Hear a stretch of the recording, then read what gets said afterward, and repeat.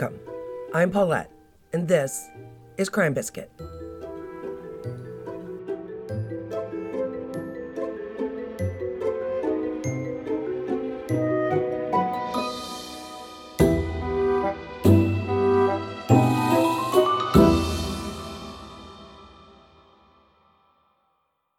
So hello, and welcome to a full Crime Biscuit.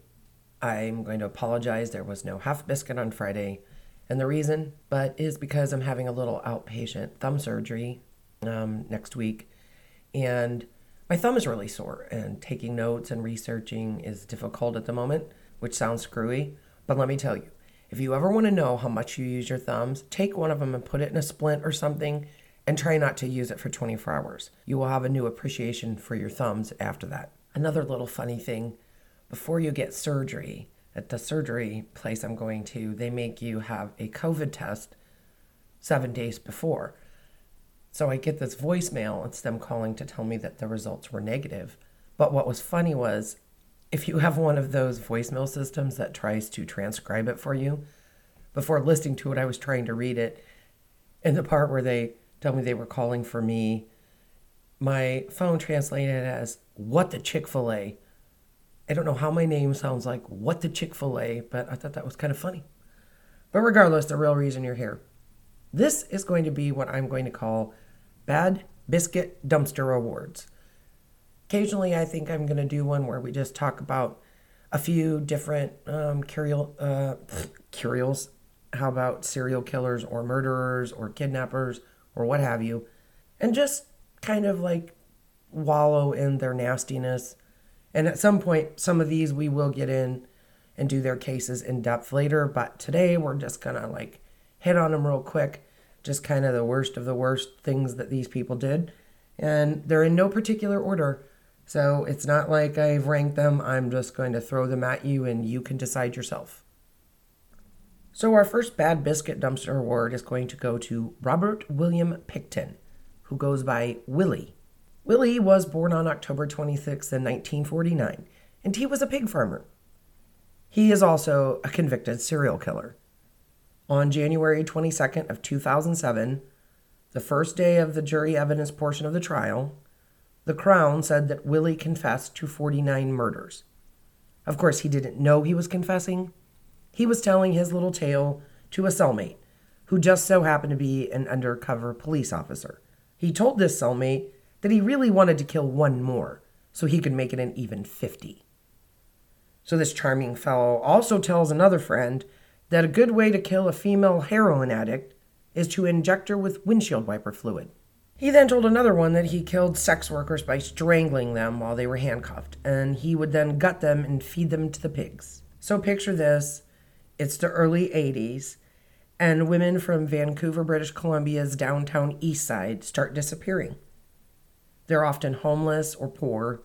Many are addicted to drugs, and many are in the sex trade to earn money to pay for those drugs.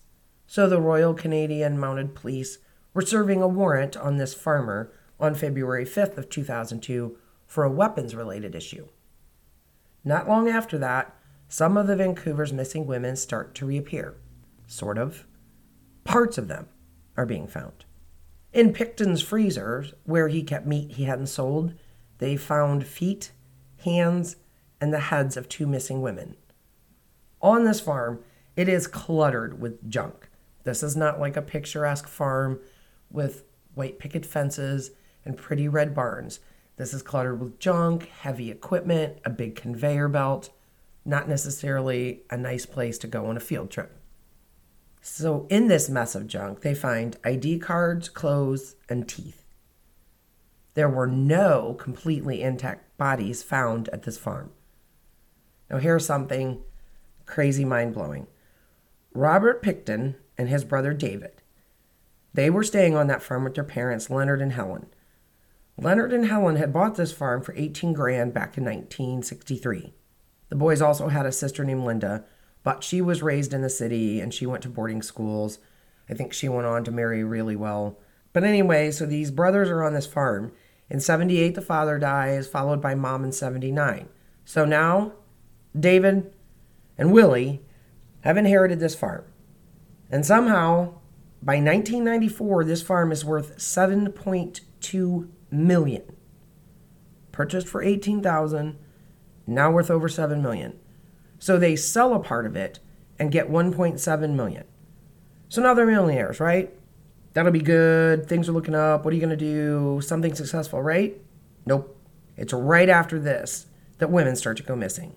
So it would seem that what becoming rich did was buy Willie the time to get up to some bad business. So Willie liked to have parties at what they called the Piggy Palace. I read about one Halloween party that they had. So there's all these people, they're doing drugs. There's people having sex in the trailer, in the house. They're roasting a pig outside. So they got lots of cocaine for everybody and lots of pork to eat. Not my idea of a party, but, you do you. But it wasn't just sex workers and hard partiers that liked to go to the Piggy Palace. Picton also ran a nonprofit that raised money for different organizations. Mayors, council members, business owners, school students would go to the Piggy Palace for these fundraisers. Here people are eating roasted pig. Pig that had probably been fed parts of murdered women. And worse, so these leftover parts that weren't used were sent to a processing place that would use the remains to create products that are used in lipstick base, soaps, shampoos, perfume. Maybe gross, but what's the big deal? I'm assuming, and I'm not the only one, that there were also parts of these murdered women in those leftovers that were sent to this processing place. And people were using these products. This is one of those stories that is a massive one to tell. And I will, one of these days. But I'm going to end our look at Nasty Willie by saying this. He was convicted and sentenced to life with no chance of parole for 25 years, which was the harshest sentence that he could be given under Canadian law. So you understand that means he has to serve at least 25 years without a chance of parole. But this means that he is eligible for parole in February of 2024. And he is eligible that's for day parole. He's eligible for full parole in 2027. Now, I don't think it's going to happen that they're going to let him out. You never know. So this next bad biscuit, sad to say, was born in Fort Wayne in the state, my home state of Indiana. Dean Corll, a.k.a. the Candyman. He's believed to have killed 27 young men. His youngest victim was 9 years old. Dean was born in 1939, and he died in 1973 when one of his accomplices, a young man named Elmer Wayne Henley, shot him. And why did he shoot him? Because Elmer, who brought him victims to torture and kill, got scared when Corll got mad at him for bringing a girl over. So real quick, let's have a little peek at Dean. He was brought up in a broken home. He suffered rheumatic fever as a child, which caused him to suffer from a heart condition. In 1964, he joins the Army. In 1969, he moves to Houston and starts hanging out with teenage boys. This is a 30-year-old man. He finds himself a couple of young friends, Elmer Henley and David Brooks. And for fun, they would all sniff glue together. Some kind of weird bond develops, and in early 1970, Jeffrey Conan is lured back to Corll's house. Drugs and alcohol are that lure. This is the first victim. The pattern would continue. They lure the victims over. The victims would be allowed to drink until they passed out. Then they would be tied up, tortured, molested, and killed, either by strangulation or shooting. This would sometimes happen over a period of a few days. They did this many, many times. So where did things go wrong for this trio? Well, Elmer made the mistake of bringing over Rhonda Williams, a 15-year-old runaway, and another friend, Timothy Curley. Rhonda is obviously a girl. So Corll is not happy about this. They have a little party sniffing varnish and everyone passes out. Apparently, Elmer thought it was going to be okay to let Rhonda stay at Corll's house since she was a runaway. But this was not okay with Corll. So while the kids are passed out from sniffing varnish, he ties Elmer, Rhonda, and Timothy up. Obviously, Elmer is a tad bit freaked out when he wakes up because he knows that being tied up in Corll's basement means you're going to get dead real soon. So now Elmer starts begging Dean not to kill him. And Elmer's solution to get out of the pickle he's in is to tell Dean Corll that he will rape Rhonda and Corll can rape Timothy. Corll unties Elmer and commands him to get busy. But Elmer can't accomplish the rape, so Dean starts taunting him. Elmer picks up a .22 and aims it at Dean and tells him to stop teasing him. But Dean doubles down and the insults get worse. What does Elmer do? Elmer shoots Dean Corll 6 times and kills him right quick. Then he calls the police and turns himself in. He also takes them to the dumping grounds where authorities find 27 bodies between 2 different sites. Now, I can't say I'm sad that Corll was shot and killed, but I really wish he would have suffered a bit more, maybe over the course of a few days while strapped to a torture board, like his victims. As for Henley, well, that piece of you-know-what is still alive in prison today. He was denied parole in 2015. He's up again in 2025. Considering he was sentenced to 6 life sentences, I doubt he'll get out. Keep rotting away, Elmer. Keep rotting away. Next on our list is David Parker Ray, the Toy Box Killer. He is a greasy-looking waste of humanity that is believed to have killed, after torturing, more than 50 women.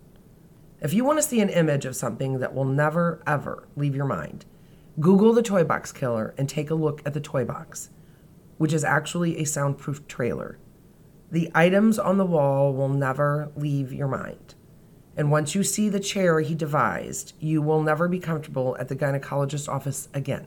And if you would rather not be haunted by sexual torture devices, then do not Google it. This lunatic would use drugs, usually sodium pentothal and phenobarbital, to induce a kind of amnesia that would mess with his victim's memory.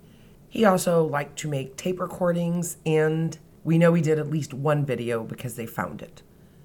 In his recordings, he would record himself telling his victims exactly what he was going to do to them.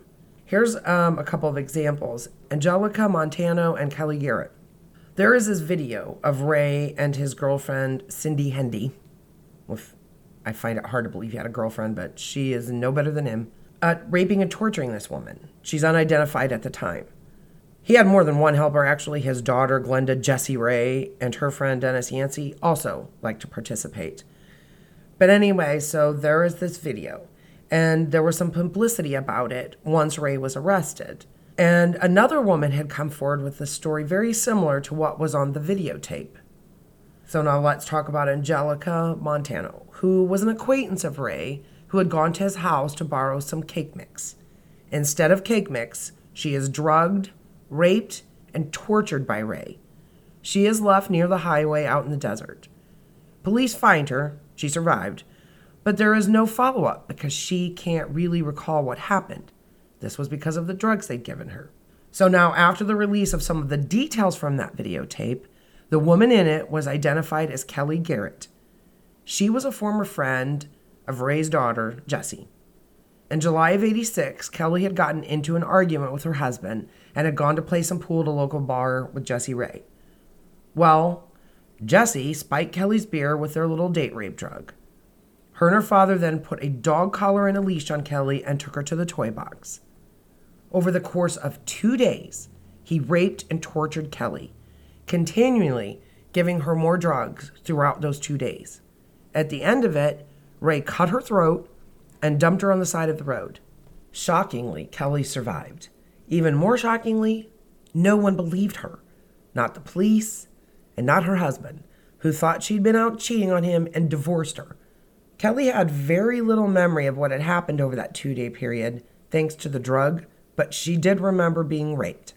In the end, Jessie Ray received a sentence of 9 years, which I think is stupid wrong. She should have gotten a lot more. Cindy Hendy, Ray's girlfriend and fellow participant, was given 36 years, and again, stupid sentence. I think she deserved at least 1 life sentence.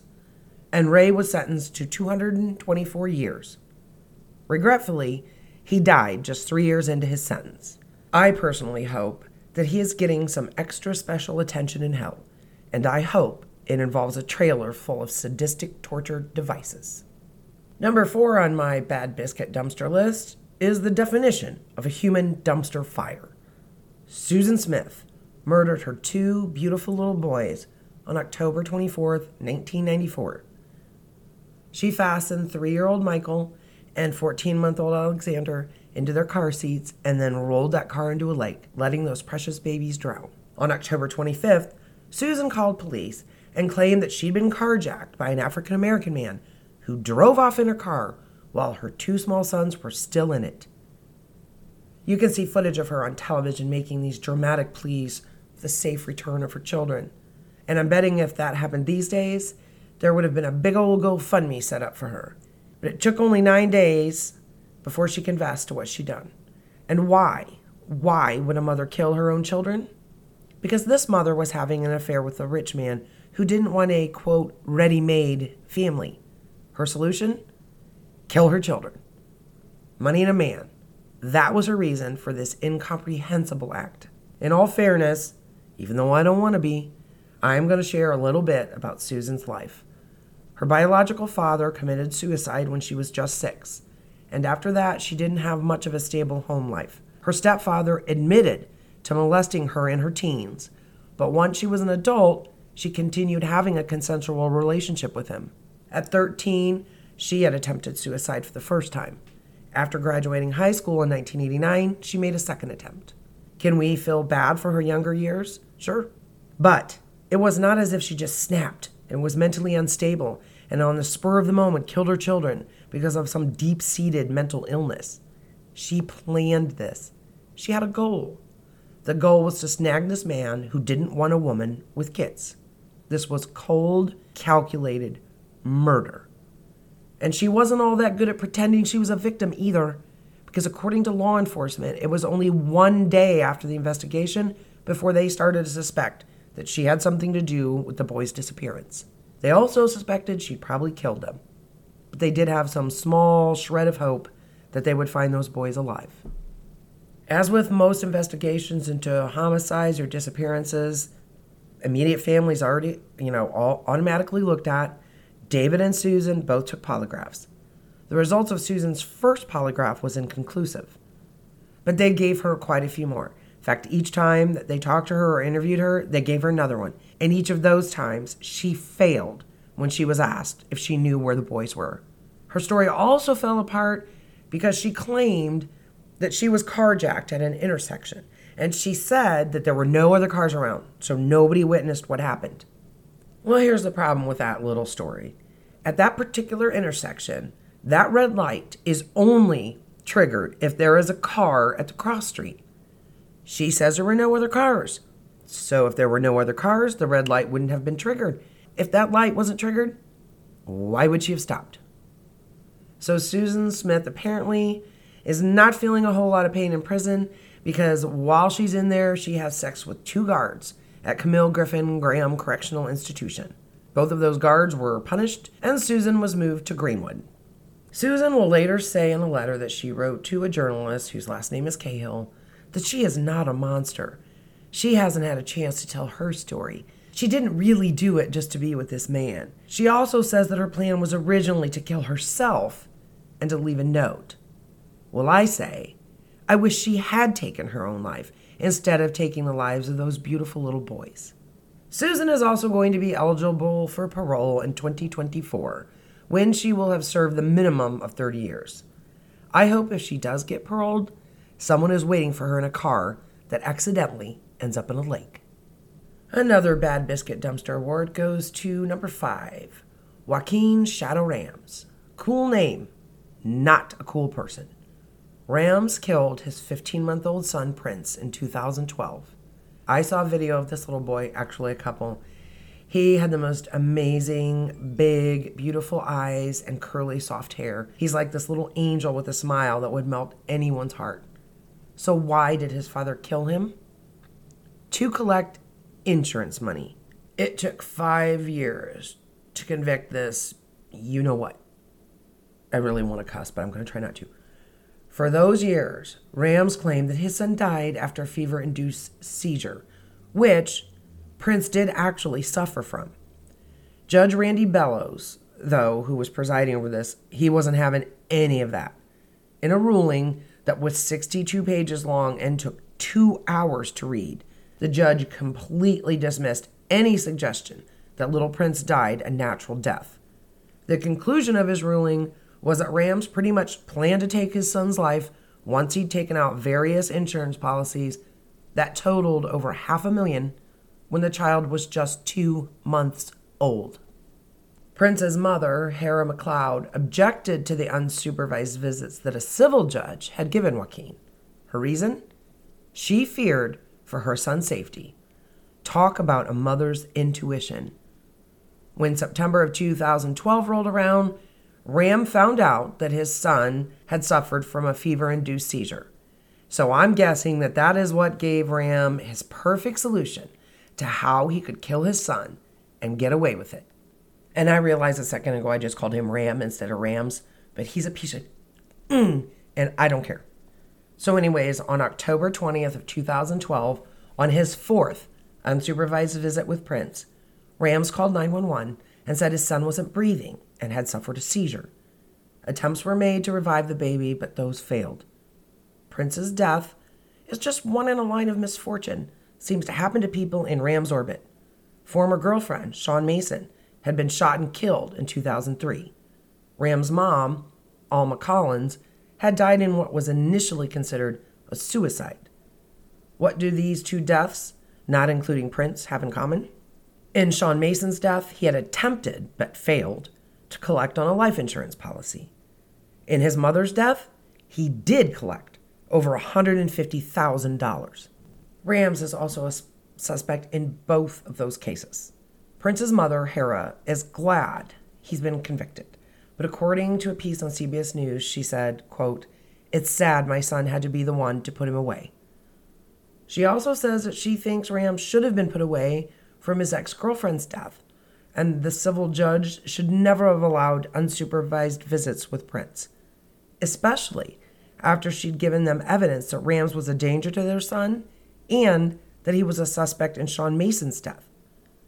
An autopsy on Prince concluded he had drowned. A year later, however, the chief medical examiner, William Gormley, overturned those findings and changed the cause of death to undetermined.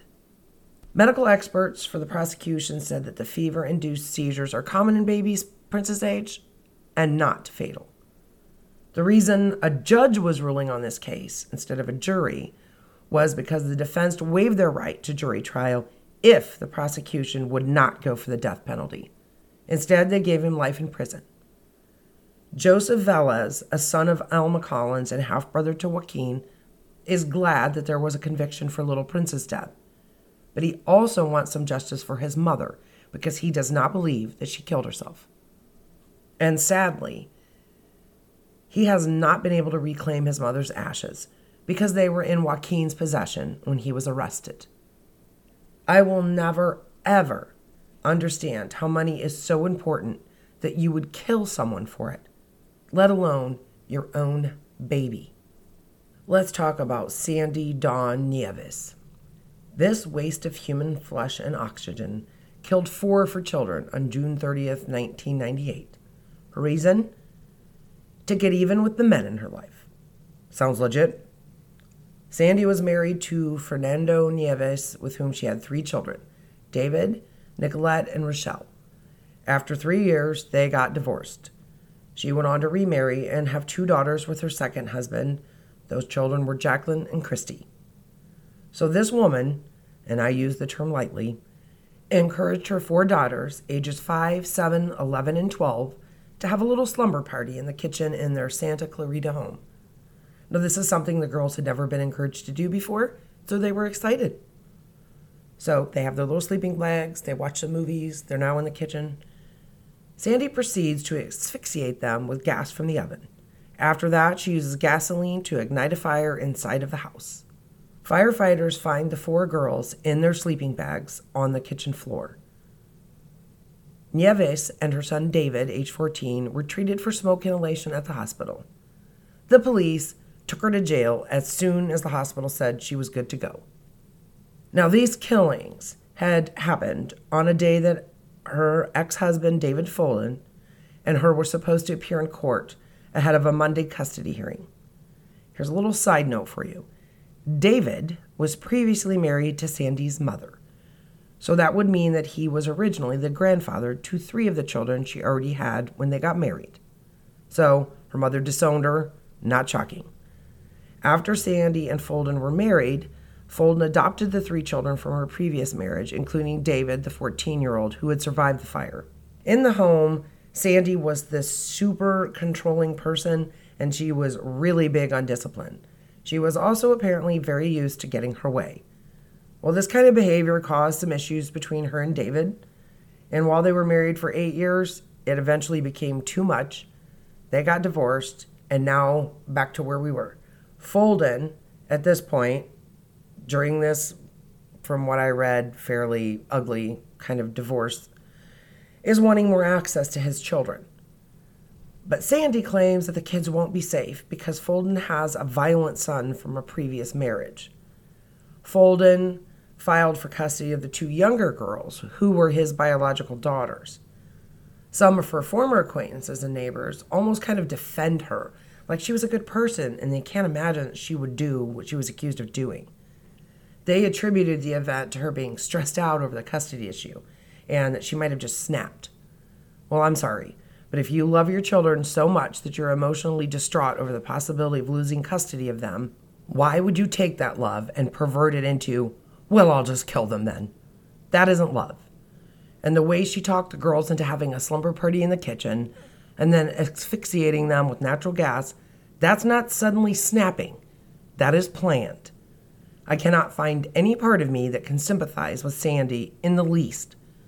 There is also speculation that she meant to kill herself after she killed the girls. And there is some question as to whether or not 14-year-old David had any part to play. Regardless, Penny Lucia, Sandy's stepmother, said that Folden had served her with papers seeking to annul his adoption of her 3 children that were not his biological children. Supposedly, this was to decrease the amount of child support he was going to have to pay. It seems almost like the stepmother is trying to offer this up as some kind of reason for what Sandy did. It doesn't appear, however, that there were any papers of the kind. She was sentenced to death on October 6th of 2000. She is still on death row. Last up on today's Bad Biscuit Dumpster Awards is the Plainfield Ghoul, Mr. Edward Theodore Gein. Brian Draper and Tori Adamczyk, who killed their friend Cassie Jo Stoddard in what was supposedly a killing inspired by the movie Scream. These 2 idiots made all these recordings, said all this stupid stuff, trying to talk a big talk, blah, blah, blah. While this little section is not about them, I want to mention this. At one point, these not-so-brilliant boys were talking about who they were going to be like, and they bring up Ed, and one of them says Gein. Ed Gein was a necrophile. Has nothing to do with stabbing, any of that. They probably met Ed Kemper. Hat tip to Morbid, a true crime, excuse me, girls. Morbid, a true crime podcast, which I love, which you would love, by the way. Rated R alert, though. They do not censor their language. But regardless, they mentioned this, and I just thought that was hilarious. That these 2 boys are pretending to be, they're going to be a big deal, big serial killers, and they pick Ed Gein, who you're going to find out is not Ed Kemper. Back on topic. Ed Gein suffered from necrophilia. And how did he indulge this illness? He indulged it by digging up corpses from local graveyards and making himself little keepsakes from the bones and the skin. Gein was born in Wisconsin on August 27, 1906, to George and Augusta Gein. He had an older brother named Henry. It was pretty obvious that Augusta did not like her husband George, and I mean at all. But she stayed in that marriage because her religious beliefs meant that divorce was not a possibility. Augusta ran a small grocery store, and then she went on to purchase a farm outside of Plainfield, Wisconsin. Part of her reason for buying this farm was to keep the outside world from having an undue influence on her sons. So reportedly, the boys only left to go to school, and that was it. The rest of the time, they were doing chores.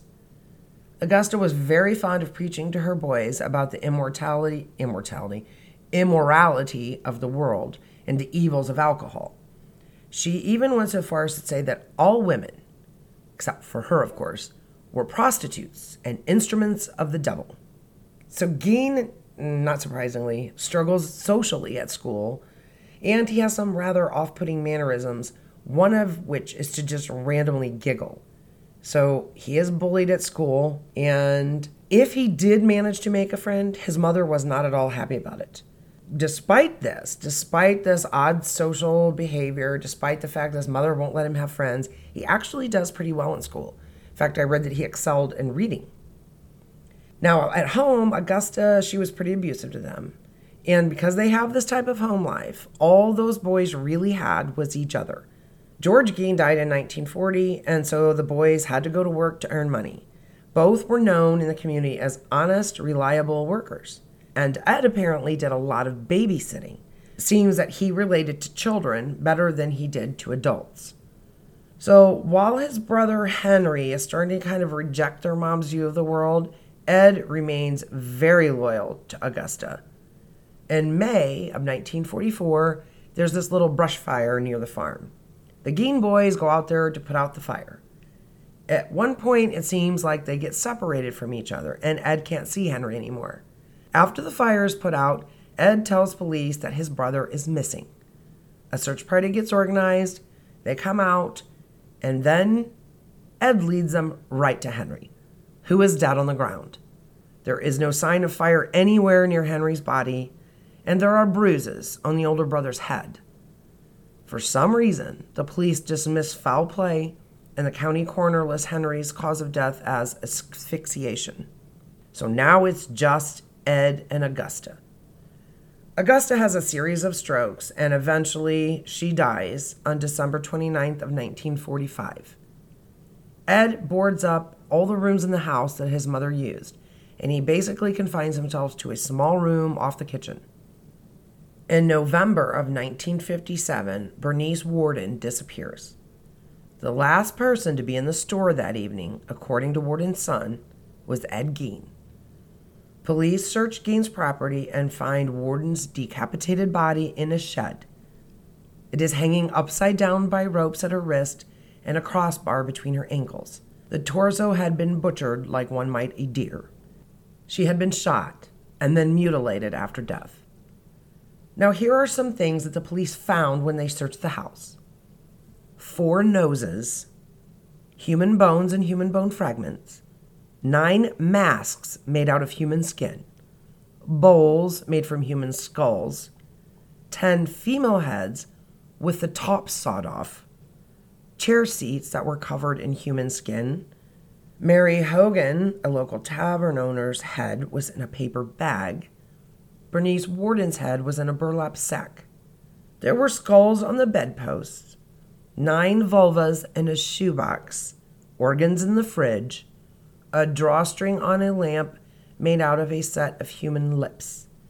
There was a belt constructed of female nipples, and a lampshade that was made from the skin of a human face. The only 2 people that Gein confessed to killing were Mary Hogan and Bernice Worden. The rest of his trophies were from a self-confessed 40 nighttime visits to the graveyard, though he did tell authorities that not every trip to the graveyard was successful. He said he would stumble in there in a daze and then sometimes come out empty-handed. He did prefer to dig up women who reminded him of his mother, so this would be middle-aged women, and then he would take the bodies home. Once he had them there, he would tan the skins so he could make his decorations. He admitted to 9 grave robberies. He even took investigators to the locations. They are a little bit doubtful that a single person could dig up 1 grave in a single evening. If you just have a shovel, that would be take a little bit of doing. But when they did exhumations on 2 of the graves that Ed Gein claimed he robbed, they found them both empty. So that would seem to corroborate Gein's confession. Ed said that after his mother's death, he wanted to have a sex change, so he made a, quote, woman suit. Does this sound familiar? Silence of the Lambs, Buffalo Bill?